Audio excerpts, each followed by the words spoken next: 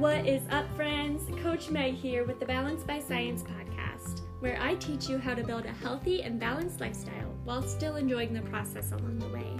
I am so excited to connect with you and to help you find balance by science. So without further ado, here is the Balance by Science podcast. What's up, and welcome back to the Balance by Science podcast. So excited to have you here. Today we are talking about reverse dieting, what it is, when you need one, and how to do it. So first of all, what is a reverse diet actually? A reverse diet is a slow increase of calories over time. Typically it's about 100 to 200 calories per day, per week, if that makes sense. So you're increasing, say you were eating 1700, you're increasing by 100, so you're eating 1800 calories every day that week, and then increasing to 1900 the next week. I don't always like the week by week idea. More often I prefer every 2 weeks, sometimes 3, just depending on the client and how their body's responding. But 1 week is the kind of just typical range. So reverse dieting often comes with the theory that your metabolism will increase with a slow and steady increase of calories, but that is not always the case. While you have some muscle gain and some metabolism increase, it's not going to be as dramatic as you might think. It will add up over time, however. So for example, you might not see a whole lot until you are nearing your maintenance calories, number one. You're not going to see a whole lot of muscle gain there. But it's also just more likely that your body has also shut down certain unnecessary energy zapping functions, such as, tapping your toe, jiggling your knee, etc., etc. But your metabolism has also adjusted to the lower amount of calories you're on, and that kind of messes with your hormones, which we'll get into later. So there are a lot of things at play here. However, the metabolism increase that you're thinking about is going to be more so muscle gain over time, and most likely includes both a cut, a build, and a reverse diet cycle. All in one. They need to be done, they're kind of like pieces to a puzzle, and this is something that happens over time. It's not just, 8 weeks to a better metabolism, although you can make, a significant difference in that time. It's not necessarily going to change your maintenance calories that much in that amount of time. So often a reverse diet is used in bodybuilding. When a bodybuilder hits the stage, they have been cutting quite a bit of any just excess body fat, right? In order to be as lean as possible, so their calories are likely pretty low. Now, side note here, when we look at bodybuilders on stage and we're like, wow, I want to look like that. I want to look like that 24/7. Literally nobody looks like that 24/7 unless maybe they're on steroids, right? Like I said, they have been cutting their calories for quite a bit of time. They're probably doing quite a bit of cardio. There's actually a really, really intense science behind this. So they're not just, hopping on stage looking like that 24/7. They probably look a lot more like just a normal fit person most of the time. So when do you need a reverse diet, right? Reverse dieting is used to get the body back up to maintenance calories, like I said, at a slow and steady pace, with the idea that the slow increase will minimize fat gain. So you might not be a stage-ready bodybuilder, but if you consistently forget to eat and find out that you're actually frequently under-eating, or if you've been constantly trying to diet and lose fat for the past 3, 6, 12 months, couple years, whatever the case may be, it may make you a good candidate for a reverse diet. When you enter a weight loss challenge, lose some weight, and end up gaining it all back, this regain could often be prevented via reverse diet if done properly. So remember, you're doing something a little more intense that isn't sustainable in the long run, like a challenge or even just a normal fat loss phase. We aren't meant to be dieting 24/7, so you have to have an exit plan for that. If your program does not have an exit plan for that, you are not choosing a sustainable program, right? Now, another common scenario I see is not eating breakfast or having coffee for breakfast, eating a small lunch or a salad for lunch, Often people will describe this as a clean lunch, and then they'll just lose control in the evenings with a box of Oreos or on the weekends or out with friends. So in that case, you may actually just need to stick around or just under your maintenance calories. It may not actually be a reverse diet situation because you are eating more calories than you think. You think you eat clean most of the time, but those Oreos really stack up. That salad dressing really stacks up. It really, really depends on where you're at. And so this is why I often have clients track for, 7 to 14 days or longer before we determine, what kind of goals we're going to set, because it really has an impact, whether you are at 1900 calories just unknowingly, or if you're at 1400 when you track. Then if I put you at 1500, you're still going to be starving, and it's probably not going to be a sustainable plan, because you just went from your unknowing 1900 calories to your 1500, right? So often this situation just requires sticking around or under, like I said, the maintenance calories, but it really depends on you being honest with your tracking and what your snack habits look like. Now, if you've been in a fat loss phase for a while and you've plateaued, I want you to remember that dieting is stressful on your body. When you decrease your calories, you have hormones that adapt to that. One of these hormones is the hunger hormone. You might have heard of it, ghrelin, which also stimulates the release of stress response hormones such as vasopressin and cortisol. So we're affecting blood pressure, we're affecting how our body responds to stress. Cortisol has a large impact on insulin, so we could affect insulin levels and therefore blood sugar levels. And so we want to really be careful before we suppress that for too long, right? Like I said, dieting is stressful on your body. This is also why I hate weight loss supplements, because most of them function by suppressing ghrelin, which means that you're less hungry and you're typically eating less. And so we end up with bigger issues down the road. You have to remember too that if you're not frequently or regularly or consistently for a long term not eating enough to fuel your body, your thyroid hormones are going to suffer. And we all know that thyroid affects fat loss and fat gain. And so that's definitely something that we want to keep in check and keep healthy. You may also notice a huge dip in your performance in the gym or in your energy. This is pretty typical with a fat loss phase, right? If you're plateauing,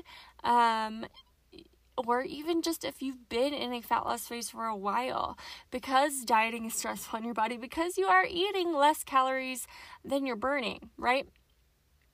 And this may also be a good idea if adhering to a fat loss phase is just no longer possible. This is something that's really, really hard for people to admit, but I'm telling you, the best way to win at getting your body to respond the way you want it to is by taking a look at outside factors. So are you in a busy season at work? I have an accountant as a client, and we took a break and brought her back up to maintenance for tax season because she knew she was going to be busy, she was going to be stressed, and this was the first tax season that she did not gain weight, and she actually felt really, really good coming out of tax season because we were prepared for that. And so you have to look at outside factors. We're now, putting her back into a cut. She's doing great. She's doing well with that. And so that's always something to consider. Can I continue to sustain this? Or can I begin this right now? Am I in a good place to begin this right now? And I also want you to remember that a maintenance phase is a good thing. It is nourishing for your body. And if it's done right, we can still see some fat loss in this time period. Just because you are in a fat loss phase or you aren't in a fat loss phase or a cut does not mean that you're just immediately going to go in the opposite direction, right? We can see a whole lot of body composition change in that. in that maintenance phase. So the biggest thing is just to not immediately throw yourself into a reverse diet because it may not be necessary, right? We need to take a look and double check that you're actually under eating or eating under where your maintenance calories should be. So with my clients, like I said, I'll have them track for a while before we determine the route to follow, just because we really have to look at your adherence, right? You might accidentally be eating more than you think, whether that's from not measuring dips or sauces, or having a bite of your kid's food here and there, or tracking throughout the week and then the weekends are just like balls to the wall, or if you just have meal prep left over at the end of the week. This applies to you, bestie. Like, if you have meal prep left over, something is going wrong. We are off kilter somewhere. So how do you reverse diet? So I'm going to have you start with the baseline calories that you're actually hitting currently. So sometimes that's a range, in which case I would just go to the middle as long as it's not like a 1,000 calorie range, right? And then if it is a 1,000 calorie range, I would just suggest going like 100 calories under your recommended maintenance and starting there, because chances are your maintenance is in that span.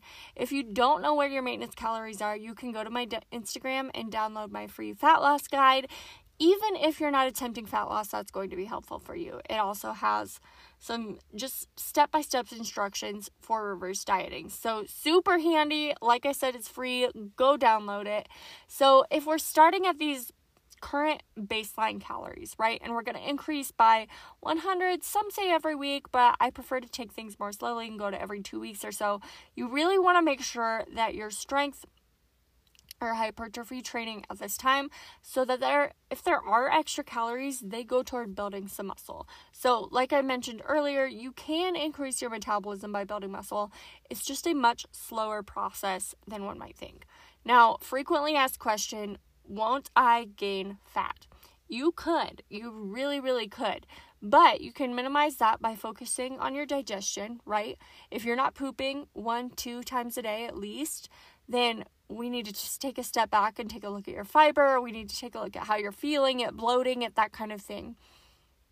Number 2, take regular progress pictures. There's no reason not to, right? That way we can notice the changes. And don't just look at them yourself. Have a coach look at them. Have your friends look at them. Have your spouse look at them, right? Whatever the case is. Because we often just don't see the changes in our own bodies, especially because we look at them every single day. You're also going to want to increase your carbs slowly, and we're not going to want to go like crazy high with those, right? We're going to stop those at some point, just in the case that we present with insulin resistance down the road, right?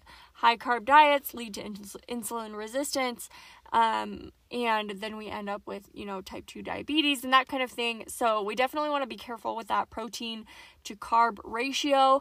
Typically, I recommend 0.8 to 1.5 grams of protein per pound of body weight. It really depends on the person. I've seen people go as low as 0.5 grams per pound of body weight. Typically, I hover around 0.8 to 1, but again, it depends on the client. It depends on their abilities.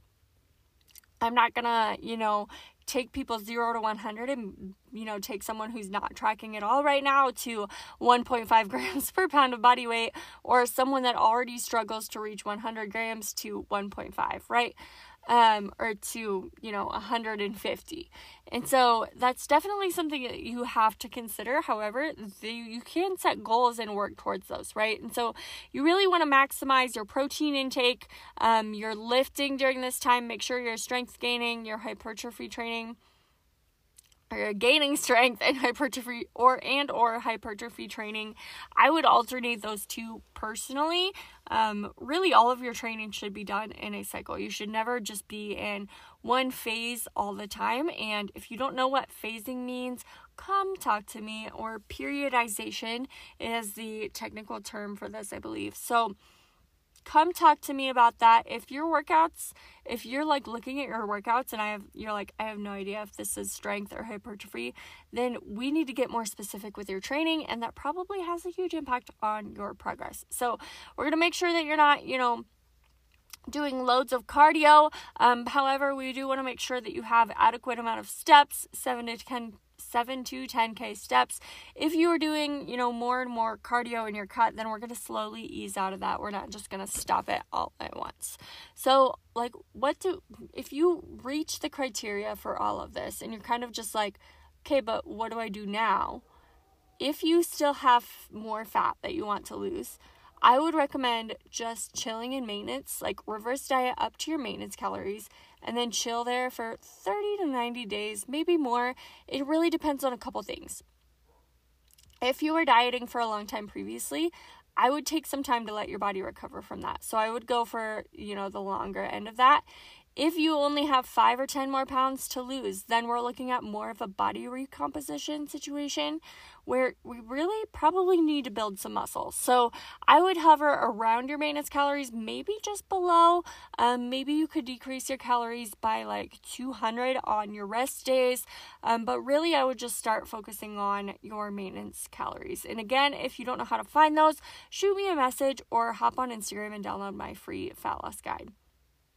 Now remember though that if there's no muscle tone to reveal, you're probably going to be a little flabbier than you anticipated. And if that's what you want and you're comfortable with that, that's perfectly okay. It just may not be the healthiest or happiest position for most people to be in, right? If you're thinking of your ideal body, that is probably not what's going to get you there. And so we want to build that muscle to give our bodies a little bit of shape, and you're going to feel a lot better that way anyways. But end of story. Remember that reverse dieting is really not all it's cracked up to be. Not everyone needs one right now, and it's not always the solution. However, if you meet the criteria mentioned previously, it would probably be a good route to take.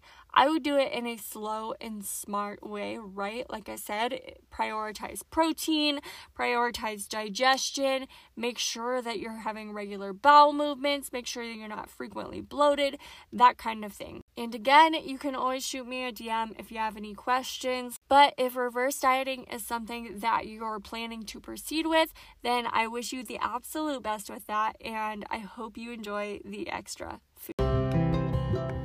Friend, thanks for joining me on the Balance by Science podcast. Be sure to click the little plus sign in the upper right corner to be notified when new episodes come out, or if you're on Spotify, click the follow button and bell in the upper left. Because I love creating personal connections, you can also find me on Instagram by my username in the show notes below. Remember, friends, make today the beginning of the tomorrow you're wishing for.